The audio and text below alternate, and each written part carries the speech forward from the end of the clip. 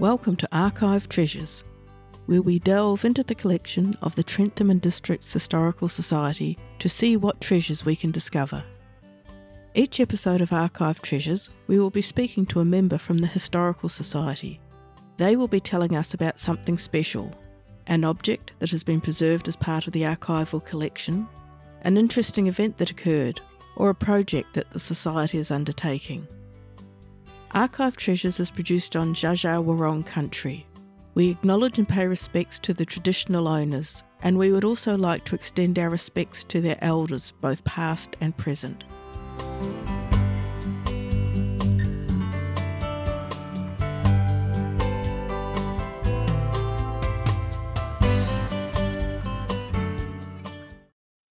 On the 20th of January 1972, Trentham lost one of her most loved and cherished citizens. The day of her funeral, the town closed down. Cars lined the streets as mourners upon mourners came to pay their last respects. Books have been written and stories told of the extraordinary impact she made, in her own quiet, unique way, to the people of Trentham and surrounding districts.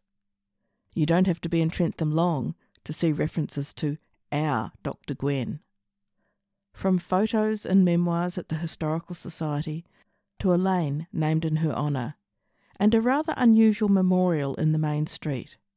This memorial incorporates a clock, said to be deliberately set slow as she was always running late. 50 years on, people still talk about Dr. Gwyneth Wisewald. How did her presence in this small Victorian town lead to such a reverence of her memory? How many other citizens would have that effect on their community? In honour of the 50th anniversary of her passing, a number of people who knew her have agreed to share their recollections of Dr. Gwen and the impact she had on their lives.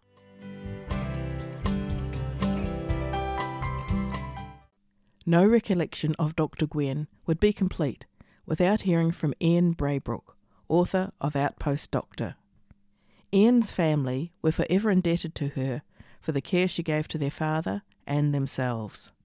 Dr. Gwen, as it often was told, went well beyond what some could say were her obligations as a medical practitioner. This was apparent in her care for all her patients, including Ian's family. Ian has very kindly agreed for us to republish a program he made about Dr. Gwen in 1983, and this will be in a further episode.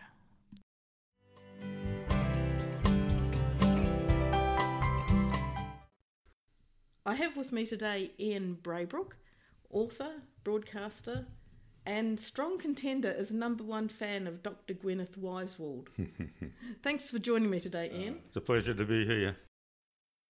Before we talk about Dr. Gwen and the impact she had on your life, can you tell us a bit about yourself? Myself, I'm old, for a start. I've had a lot of long experience in radio for the last 45 years or something. That's mainly my main occupation, really, I suppose. Before that, I was did anything that I could turn my hand to. I started off my first job was a telegram boy at the Footscray Post Office. Okay, on a bike? On a bike, yep. I think I might have been I wasn't even I was still 13 and a half. And I used to ride around Footscray with all the other, I think there was about 4 or 5 of us kids worked there on their push bikes delivering telegrams.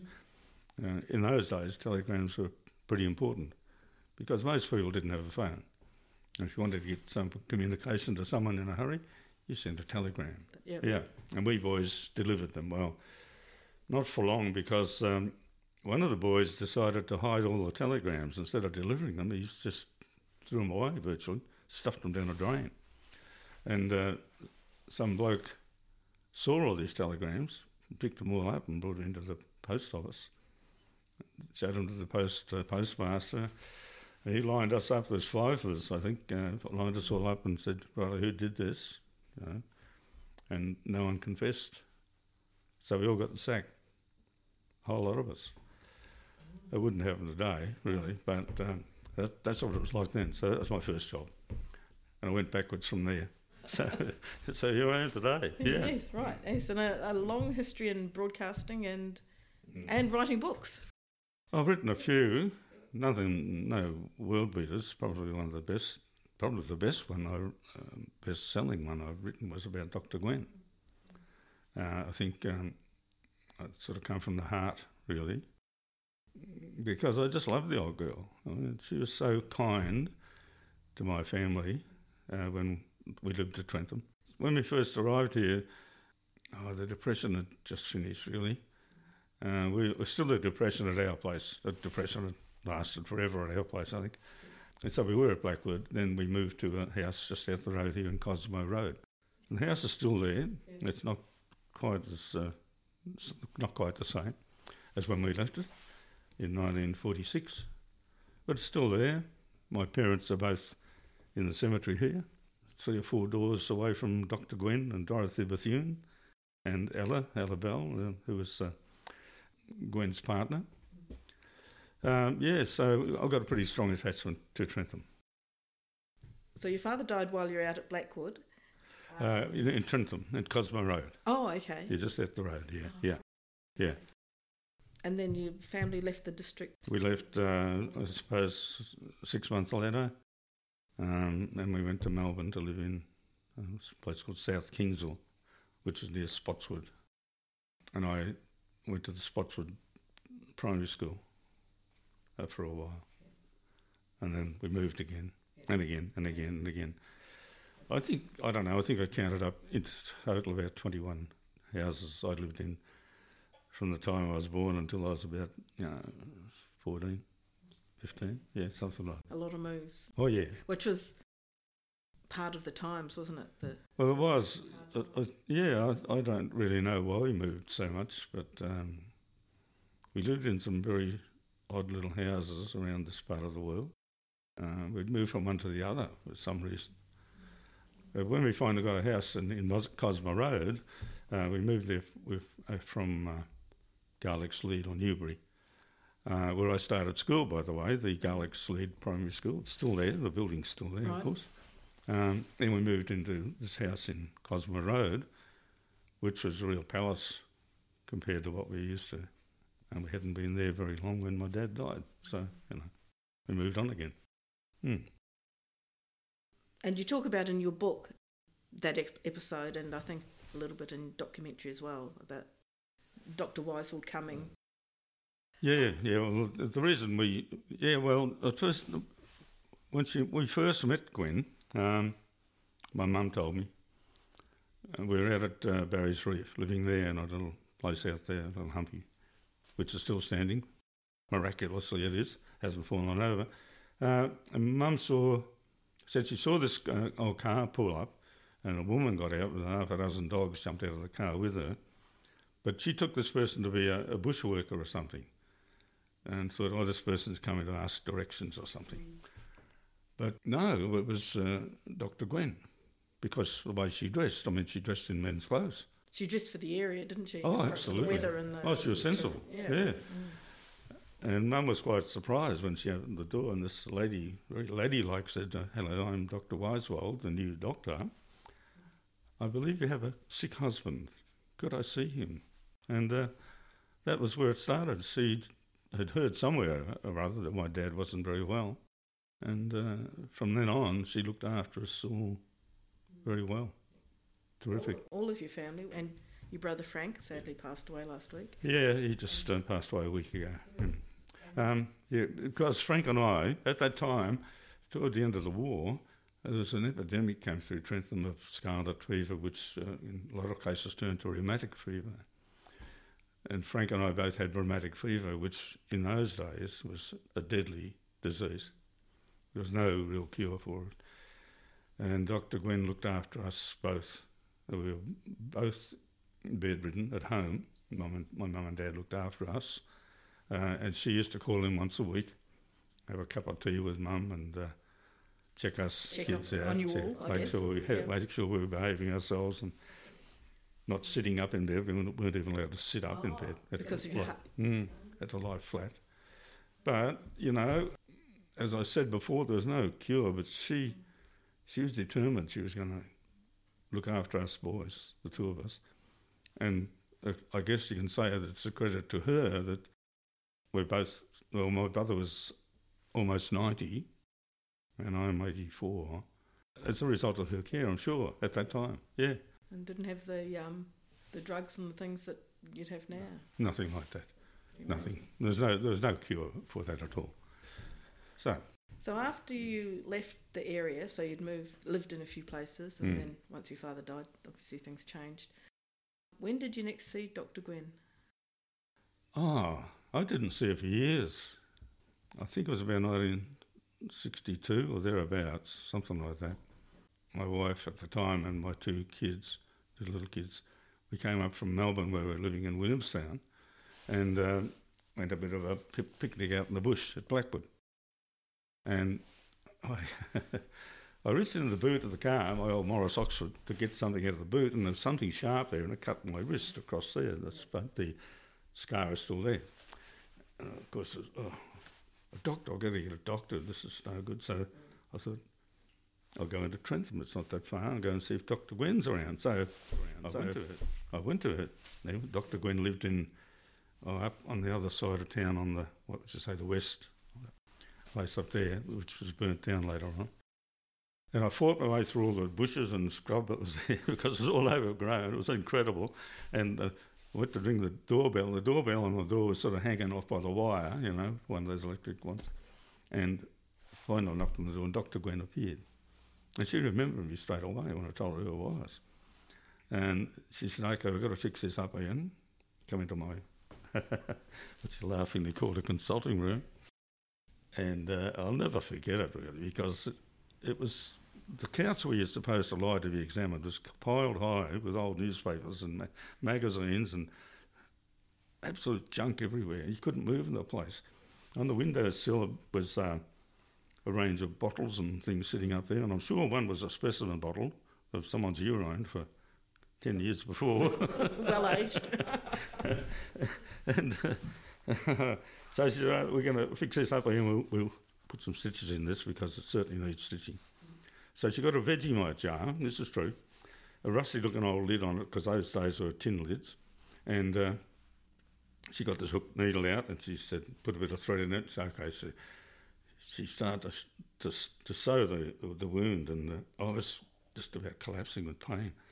She said, I think that needle's a bit blunt here and we'll try another one. So she dives into the Vegemite jar and got another one to put the second stitch in, and that was just as bad. It was so blunt. And she looked at the work and said, I think it needs another one, Ian. I said, no, I think it's all right, doctor. It'll be right. I think it's all right, doctor, thank you very much. So that was the next time I saw her.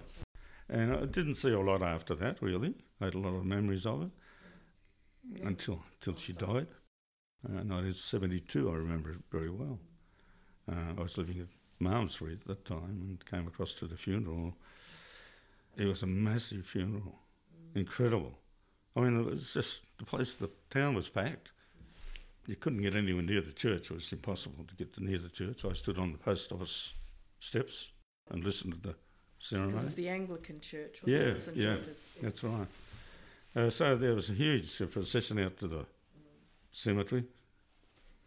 It was the biggest funeral, I think, ever in the history of this town. Must have been. It was massive. Because she was so well regarded, I guess. But not everyone loved her, of course. Some people disliked her intensely for some reason or another, But I think doctors make a few mistakes. And, Human. They do. Yes. And I think a lot of people had memories of some of the mistakes she made. But overall, she was amazing. I think, there's so many things that she did while she was here, but quite unusual. She was, her background was just incredible. The qualifications she had were amazing. For a country doctor, I think I was reading somewhere recently that the impression was that a country doctor was sort of those who weren't necessarily the centre of as the well country. suited. Send them off to the bush. Yes. Yeah, get them out of town. Well, that's what they did with Gwen. Not because she was a bad doctor, she was brilliant. I mean, she was a medical officer at most of the major hospitals. She had rooms in Collins Street, Melbourne, with the cream of society there. had consulting rooms out at St Kilda, near St Kilda. She was very busy when you read all the things she was doing in town. Oh, yeah, she was very much in demand. But the bohemian lifestyle she lived didn't go down very well with Dame Mabel Brooks, who ran the hospital. She ruled that hospital. And Gwen fell foul of her because of her bohemian ways. When she came up here, though, that it's interesting because traditionally, country areas are thought of as conservative, and coming up here because of, as you say, she'd fallen foul of the Melbourne establishment. Yeah. Because of that, but she was, within a fairly short time, actually accepted up here. Amazing. Despite that. Yeah. Well, I think at that time people at Trentham were glad to get a doctor of any sort, and no one ever really questioned her, I don't think, as far as I know. They were a bit surprised when she arrived the next day. They unloaded a motorbike off the train. That sort of caused a bit of a tongue wagging around the town. I'm a doctor with a motorbike, come on, But she didn't ride the motorbike. She only rode it once. She rode it to Melbourne. Yeah, she rode the motorbike. I don't know why she rode it to Melbourne, because she had a car. Anyway, she must have decided to blow the cobwebs out of the old bike, and she rode it to a medical sort of a convention at the University of Melbourne. And of course, she turned up on the motorbike with all this bike gear and stuff all over, I don't think how the doctors there reacted when they first saw her, but that's the only time she ever rode that bike, as far as we know, the motorbike. It would have been a long way. Oh, it would have a heck of a long way, yeah. It was, I don't know what year it was on, but certainly probably in the 1950s or thereabouts, I'd say. But she was so well known around town here that I think everyone knew her, and I think everyone liked her, in spite of her unusual ways, like. Yeah. And some of the stories about her, there's mention of her not really caring as much about money or her clothes as would be expected. I think in your documentary, Sister Kath Tressida said she was more concerned about the person than the outside. Oh, yeah. She didn't worry about her appearance at all. And she certainly didn't worry about money. I mean, most people never got a bill from her. It was very unusual. And I know that people had to go and sort of beg to get a bill. And she'd say, oh, yes, I'll send it to you, don't worry. Never did. She didn't need money because of her background. She came from a very wealthy family. Money didn't mean a lot to her at all, but people did, sure, and dogs. I think she put dogs ahead of people sometimes, really, because she just loved her dogs, and anyone's dog. I mean, she had a way with dogs. Just out the road past where we lived in Cosmo Road was a little old lady there, Miss Clark, I remember, and she had this dog called Mickey. And every time we walked past her place, this dog would go bananas like it was going to tear us to pieces, and it couldn't get out to the high wire fence. And this was a very wild, savage dog, but Gwen would go there and pat the dog, and she had this way with dogs and animals, yeah. Do you think she had an influence, because she was accepted, she had the bohemian lifestyle, and she and her, I'd say, entourage, she had Dorothy, her adopted sister, and Ella, her companion, partner. Yeah. Do you think that changed attitudes generally in this area, or was it really, it was about her? Yeah, it was only about her. I don't think anyone really took any notice of her. She was a good doctor and she did what they needed. From my recollection, I never heard anyone say anything about her lifestyle. Yeah. But Dorothy Bethune, she was her receptionist, and no one got past Dorothy Bethune. And there's another person who is not really known, but should be known. She was the first almoner at the Royal Melbourne Hospital. Her whole life was devoted to that, to good work for people. Yeah, and she's in the Trentham Cemetery there, next door to Gwen, and Ella. There's the three of them in the row, Dorothy, Ella and Gwen. Two of them in the same grave. I can't remember which is which now. But they were very close people, very close. And Dorothy herself, she's a story on her own really.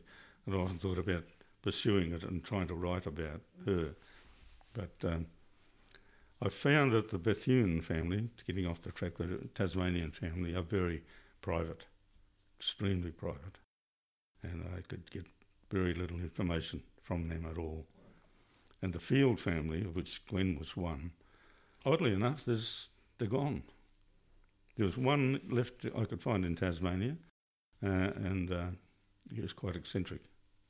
That was on her mother's side. Yeah. Yes. Mm.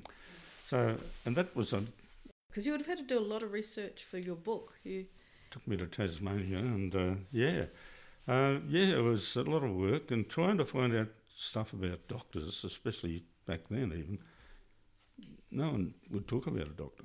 No, the medical people wouldn't discuss. No one talked about another doctor. It just wasn't done. So I thought I'd got a breakthrough once from the Medical Board of Victoria. I thought I contacted them. I think I spoke to a woman. And she said, "Yes, we'll send you her file."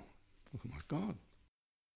So they did. They sent me her file. I opened it up, and there was one thing in it, a letter dated 1948. She moved to Trentham in 1938. This letter was dated 1948, advising the Medical Board of her change of address. That's all that. That was it. So 10 years. So that was her. 10 years later, she just thought I better tell them I've moved. As well as her doctoring, she was also an artist and a poet, an author as well. Yeah, she was. She's very talented in lots of ways. And some of her artwork is still, I think there's some of it still here in Trentham. For a while there, when she had the falling out with Dame Mabel Brooks, and she got sacked from the hospital. That's what happened. She got the sack, which was the end of her career in Melbourne. To get sacked by that was just nowhere to go. Yeah, no, well, that's it. Yeah, that's why she finished up buying a practice in Trentham, where no one knew her, and she could start life again.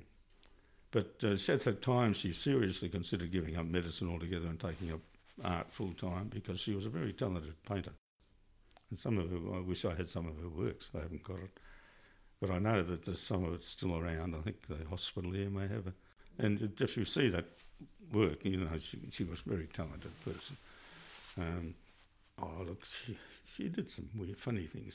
She'd go to sleep on the side of the road, She'd feel tired, so she'd pull up and go to sleep on the side of the roads in the car. And I can always remember one story about Tiger Robson, who had the motor garage here in town.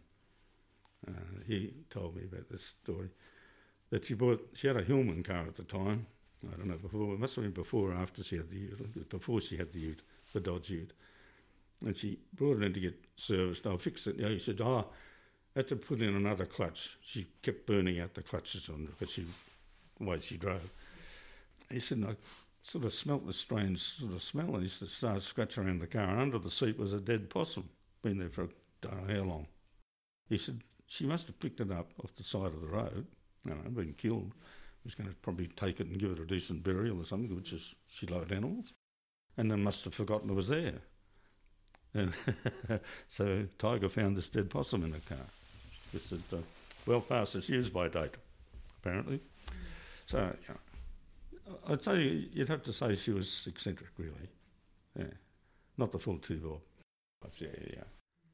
I don't think I even mentioned it in the book, but I think Jack Mayne told me that he saw her one day. She had a pith helmet on, wearing a pith helmet, and she was standing on the corner of High Street in the corner.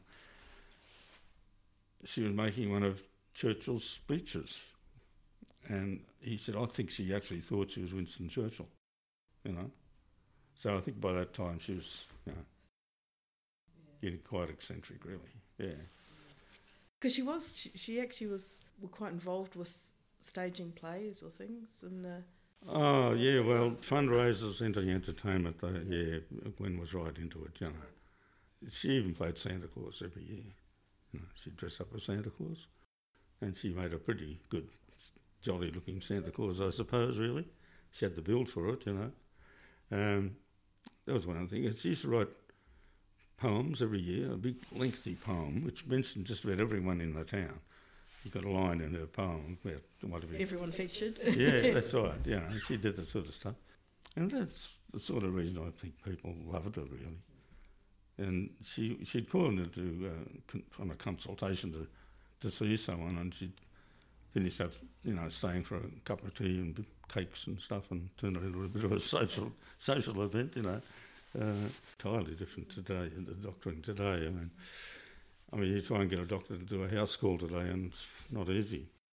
But back then, the roads back then when she was here were nothing like they are today. They were just dirt tracks, really, all the way through to Blackwood. It was just horrible roads. No, well, even today, but back then, and I can remember the road, what it was like then, there were a lot of very sharp bends. They've taken out now, really sharp bends, right on the edge of great precipice, really. If you went off the road, it was curtains for you. And they were mud, and in the winter, which lasts about 11 months of the year in Trentham. Yes, as we've got witness today.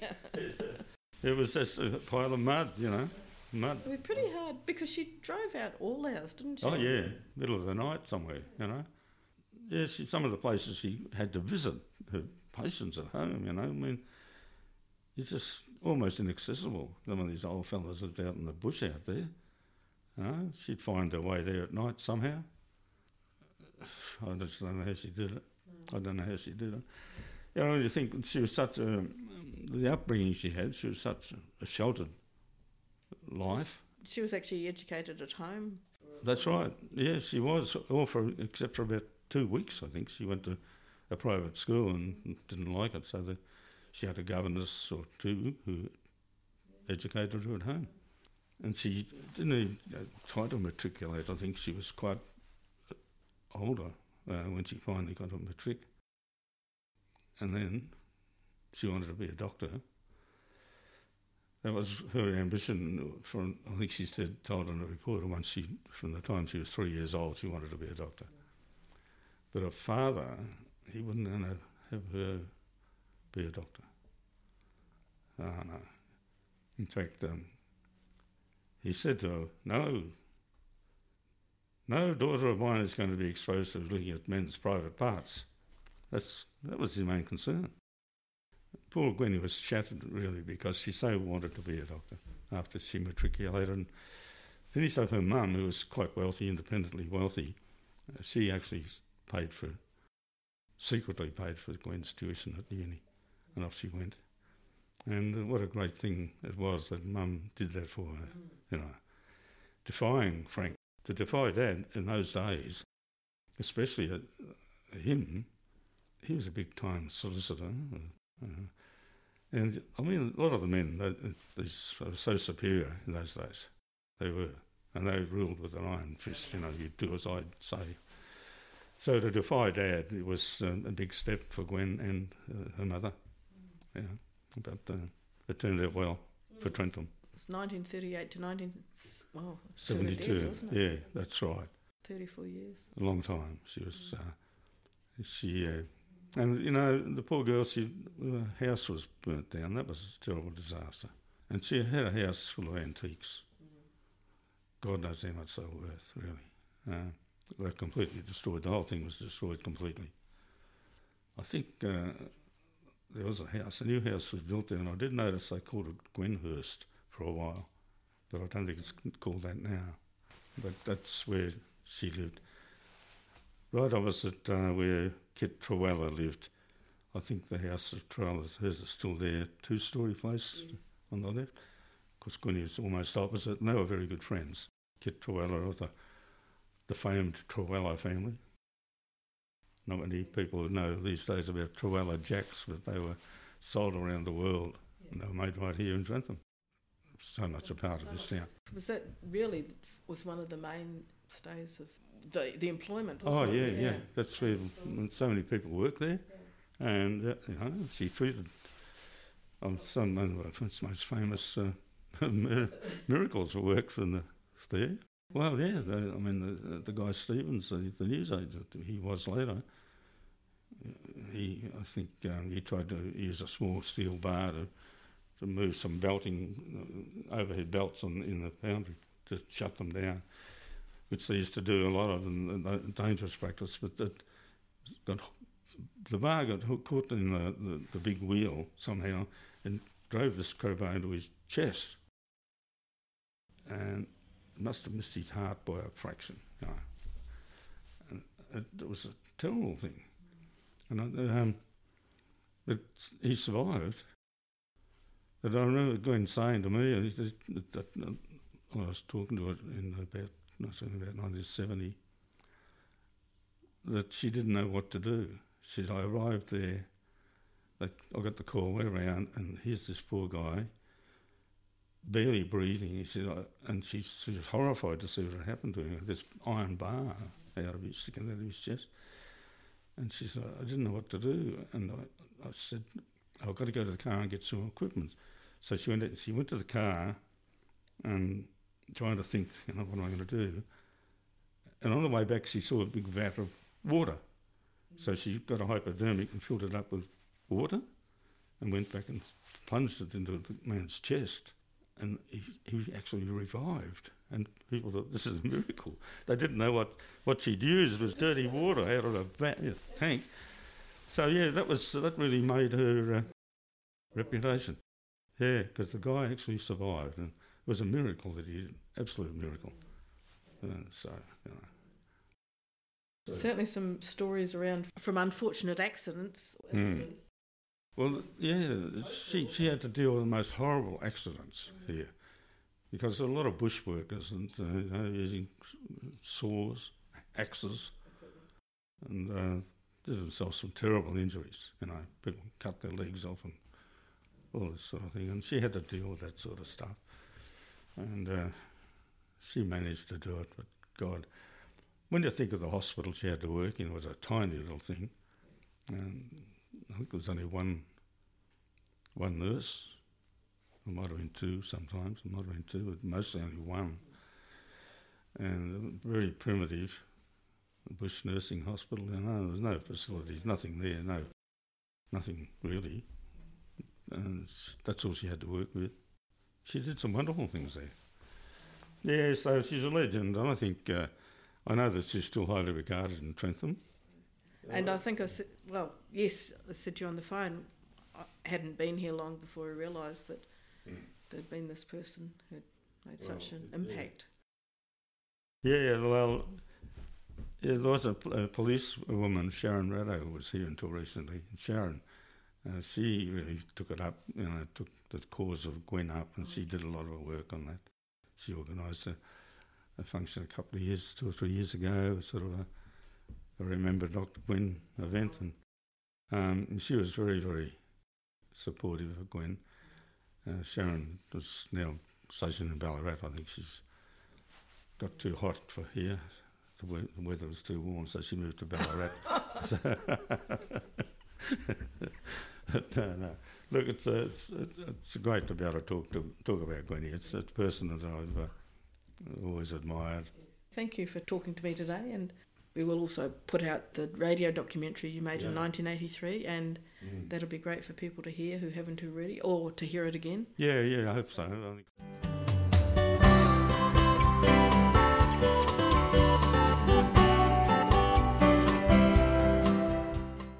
You have been listening to Stories from Within the Archives. I'm Rosie Hill, and this is Archive Treasures.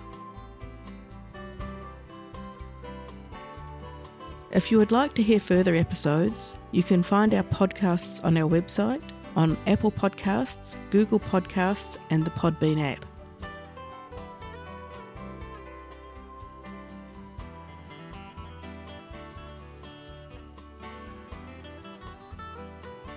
Archive Treasures is produced by the Trentham and Districts Historical Society.